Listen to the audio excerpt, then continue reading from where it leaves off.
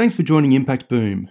On this episode, it's all about mindset shifts, first of all. So before I even joined, I saw some problems in the system coming in from a systems lens and thinking we're not tackling a problem, just one specific problem here, and we know the solution and we think it will make the impact we want it to have. It's so much more complex than that. So really thinking from a systems lens, and there are courses online you can do on this or to read up about it. Welcome to impactboom.org. We search the globe to find the people, stories, ideas, and inspiration to help you create maximum positive impact. Each week, Impact Boom brings you thought-provoking interviews with world-leading practitioners passionate about creating positive social change. These designers, social entrepreneurs, educators, innovators, thinkers, and doers share their projects, initiatives, thoughts, and insights on creating a better world. You can find all the stories, links, and other great content at impactboom.org. Follow us on Facebook or Twitter for the latest updates, or subscribe to the newsletter or on iTunes. Thanks for listening to episode 432 of Impact Boom. My name's Sarah and I'm passionate about visioning, empowering and contributing to positive, regenerative, heart and soul-led transformation, both locally and globally. Today we are speaking with Nehal Jain. Nehal Jain is the co-founder of After, an unwearable textiles collections and recycling service for households and businesses. She's passionate about systems change, circular economy, and building businesses. Her roots have grounded her in leading with purpose and passion, and in her personal life she strives to live as sustainably as possible.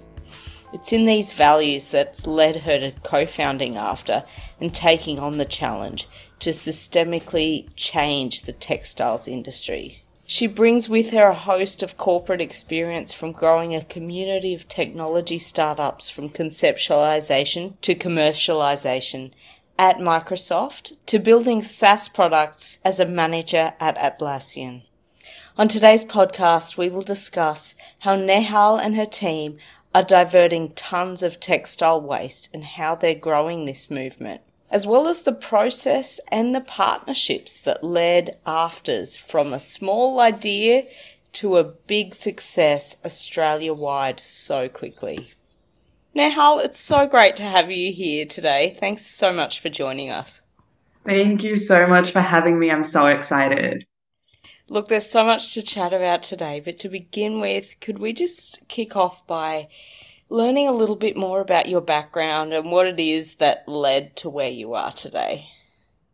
Sure. This is always such an interesting question. Really makes you reflect and think how much depth to go into. But I'll start with, so I was born in India. My family moved around a lot growing up. Fun fact about me is I've been to 17 schools, or just education institutes in general, including like uni and all of that, in 4 different countries. So, and most of that was all before I started high school. So it's been moving around a lot, very open to change. But I did have quite a stable high school and university. I studied software engineering, always had an interest in technology, and that led me to some time at Microsoft where I was managing their innovation center, which allowed me to meet hundreds of startups. That got me super excited into building things, and I then joined Atlassian as a product manager, really building software as a service type products and features. But I wasn't solving problems that I was passionate about. And so it was really hard to get excited or feel fulfilled about the work that I was doing. And so I reflected back to my childhood time and the values that my family had instilled, or just the way that I was living my life. And I remembered stories like my grandma, who only has 5 saris in her rotation, and every time she gets a new piece, she will donate 1. So she'll keep to that limit of 5.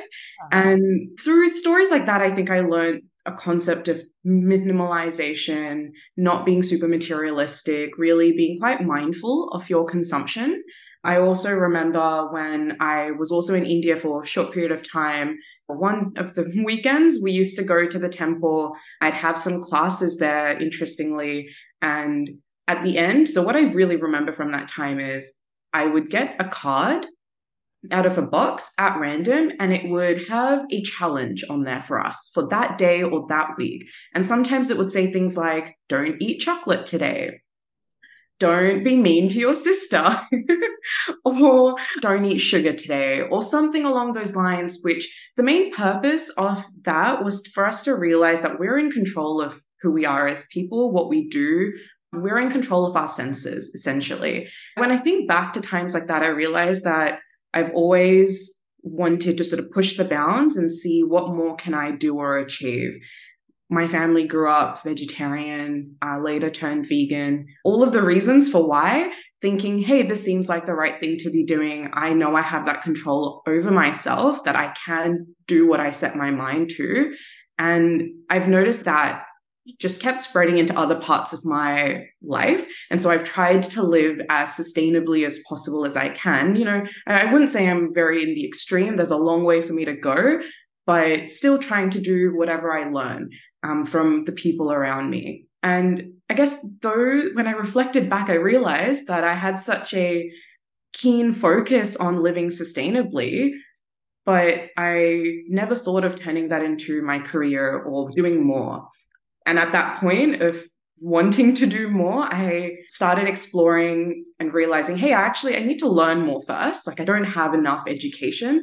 So I started reading and watching things and basically consuming more concept. And it really changed my mindset. And from there, I happened, in a miracle of sorts, meet my co-founder when I wasn't looking to start a startup or do any of the sort. And she was working in a problem in an area space that was exactly what I was interested in and had been researching up. So it just feels like it was meant to be. Amazing. And so then After was born. Can you tell us more about After and the impact it's generating? Sure. So After is a textiles waste collection service for Australian households and businesses. What we do is that we partner with ethical and sustainable textile recyclers who will transform the so-called waste, which we don't see as a waste, we see as a resource, but those unwearable or unusable items that we'll collect from businesses and households, we will then partner with textile recyclers who will transform that into recycled raw materials such as recycled yarn, felt, filling material, and we report that back to our customers as well. We're aiming on our journey to be as transparent as possible and offer as convenient a service as possible as well. With that, the main problem that we're looking to solve with After is the textiles waste problem. So Australia is the second largest producer of textile waste in Australia. 6,000 kilograms goes to landfill every 10 minutes. Huge amounts. Like, to visually put it, that's one adult-sized elephant in landfill every 10 minutes. So that's a huge amount. We're consuming a lot. We're throwing away a lot. How can we divert that from landfill and basically circulate it back into the industry? So the recycled products that our recyclers create, that does get sold back into the industry. So hopefully our big theory of change is if we're able to inject recycled material back into the economy, hopefully virgin material usage will be reduced a little bit, and we can just keep it circulating instead of having to overexert Earth, and hopefully close or slow down the metaphorical tap of that overconsumption and overproduction. But yeah, those are big, lofty goals. I think from a more tactical piece of what we can do is at least divert some from landfill. Yeah. And in terms of our impact, what we've done so far, so we've been operating for about 2 years, bootstrapping alongside other work predominantly. We've serviced about 420 plus households and businesses till date, and we've diverted over 4.5 tons of textile waste as well from landfill. Also, one other thing that we do offer is we partner with conscious businesses and sustainable businesses to offer incentives to our households or individual consumers so that every time they make a collection with us and they're diverting waste from landfill, that they will get a discount at one of these conscious, sustainable businesses as well. So we can keep the loop going with spending your money in areas where we would much rather it go as opposed to things like fast fashion. Yeah, great. So in your journey over the last 2 years of building After, what have been some of your key learnings that you'd love to pass on to change makers? Oh, so many learnings. I think just broadly rather than on textile waste specifically, I'd say it's all about mindset shifts, first of all. So before I even joined, I saw some problems in the system coming in from a systems lens and thinking we're not tackling a problem, just one specific problem here, and we know the solution and we think it will make the impact we want it to have. It's so much more complex than that. So really thinking from a systems lens, and there are courses online you can do on this or to read up about it. But for me, I found when I started to develop my systems thinking, I realized there were certain problems, especially problems around adoption. So there's a lot of solutions out there. There's not enough adoption of them widespread. It's not become yet like cultural norms to adopt all of the sustainable solutions out there, whether it's at an individual level or especially at a business level. And that really limited me. I kept thinking that's the problem to solve, and there's something I can do to only very specifically tackle that one unique problem. Whereas in reality, having more and more solutions out there and by almost oversaturating the market with sustainable solutions is actually great, because the more solutions that exist, the competition making it better and better, we can actually get to a point where there will be more adoption over time. And so for me, that was a big mindset shift. And similarly, I see mindset shifts in other areas as well. Like a big one was being very perfectionistic. And especially when you're in sustainability, and whether it's myself, like I came into this with sustainability and the idea of circular economy at the core. And it was, okay, how can we create the perfect circular economy and do the most sustainable things? And the fact that we're in recycling, initially we got a lot of questions on, but why recycling? Or when you do recycle, can it be done perfectly in some way? And I also came in looking for that perfection and realized that's actually such limited thinking, because it's by going through having an imperfect model, you then work towards getting more and more perfect. So that being something for both us as change makers, but also individuals, the general public, that I think is a big mindset shift to have. Touching on perfectionism is a really important thing, because I think people who are so deeply passionate sometimes are waiting for everything to be 200% perfect before they start, and that can really inhibit getting going and learning as you go and iterating and educating the collective and the market about why these things are needed and facilitating those behavior changes in others. Exactly. So, like action is always better. If I hadn't joined the startup, if we hadn't started doing this, we wouldn't have diverted the amount that we have. And it might not seem like a large amount, but hey, it's better than nothing. Something's always better than nothing. What would you be doing otherwise? Yeah. So what are some inspiring projects or initiatives that you've come across recently that you feel are creating really positive change? Oh, this is an interesting one. I think there are so many different things. I'd say something that I find quite interesting is looking at design, and whether it's for textiles or even just in general, when you think about a circular economy, we need better design to begin with. Even with what we do in textiles recycling, it's a really difficult and complicated space. And something I'm quite passionate about is, how do we design our clothes in a way that is actually better for its end of life? And not just for textiles, if you start to look at that in other areas, that then brings me to a company called Great Wrap. And they create sort of like a cling wrap alternative, but it's made fully out of compostable, biodegradable materials that in any environment will break down, whether it's the water, in landfill, or elsewhere. So they're creating products and they're designing it to begin with in such a way where they've really kept that end of life in mind. So when I look at projects like that's where I think the best innovations are.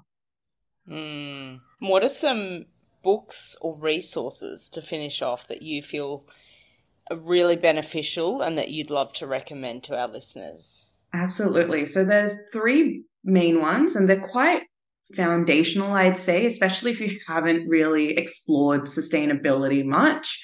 One, Australian show War on Waste. I think we all know that one, but I absolutely love it. The 3rd season came out this year, so there's a lot of new content as well if you have already heard of it before. I love that one because it gives such a great way of explaining all of the different problems that exist and from all different angles, including policy as well. The second one will be looking at the Ellen MacArthur Foundation or consultants like Corio who talk a lot about circular economy. And I think perhaps your audience isn't the most familiar with circular economy principles, but it's all about, hey, instead of going from, right now we're a linear economy, we take materials and minerals out of the earth, we turn it into products, we use it, it then goes to landfill. But how can we design that system in a way where it is more circular and we design out the waste to begin with? So that design piece being important. How can we keep materials that do exist and we have produced in circulation for as long as possible? That's what we're doing at After. And finally, how do we regenerate nature? So I think having this level of mindset, that's been one of the biggest changes I've had in what we look at applying at After. So our mission being that we want Australia to be a circular economy and we want to create that for the textiles industry. I would say specifically if you want to learn more about textiles and the problems here and what's happening, there's an ABC podcast called Threads, which I would highly recommend as another great introduction into this space. Amazing. Thank you. Nehal, it's been so great to chat with you today and really wish you all the best with the continual development of After and all the fabulous work that you're doing. Thank you so much. I had a blast. Thanks for listening to Impact Boom. You'll find links to the initiatives, people and resources mentioned in this podcast on impactboom.org. Please leave your comments below, and remember, we'll be publishing fresh inspiration and insights to help you create positive impact every week on the website, Facebook page and Twitter.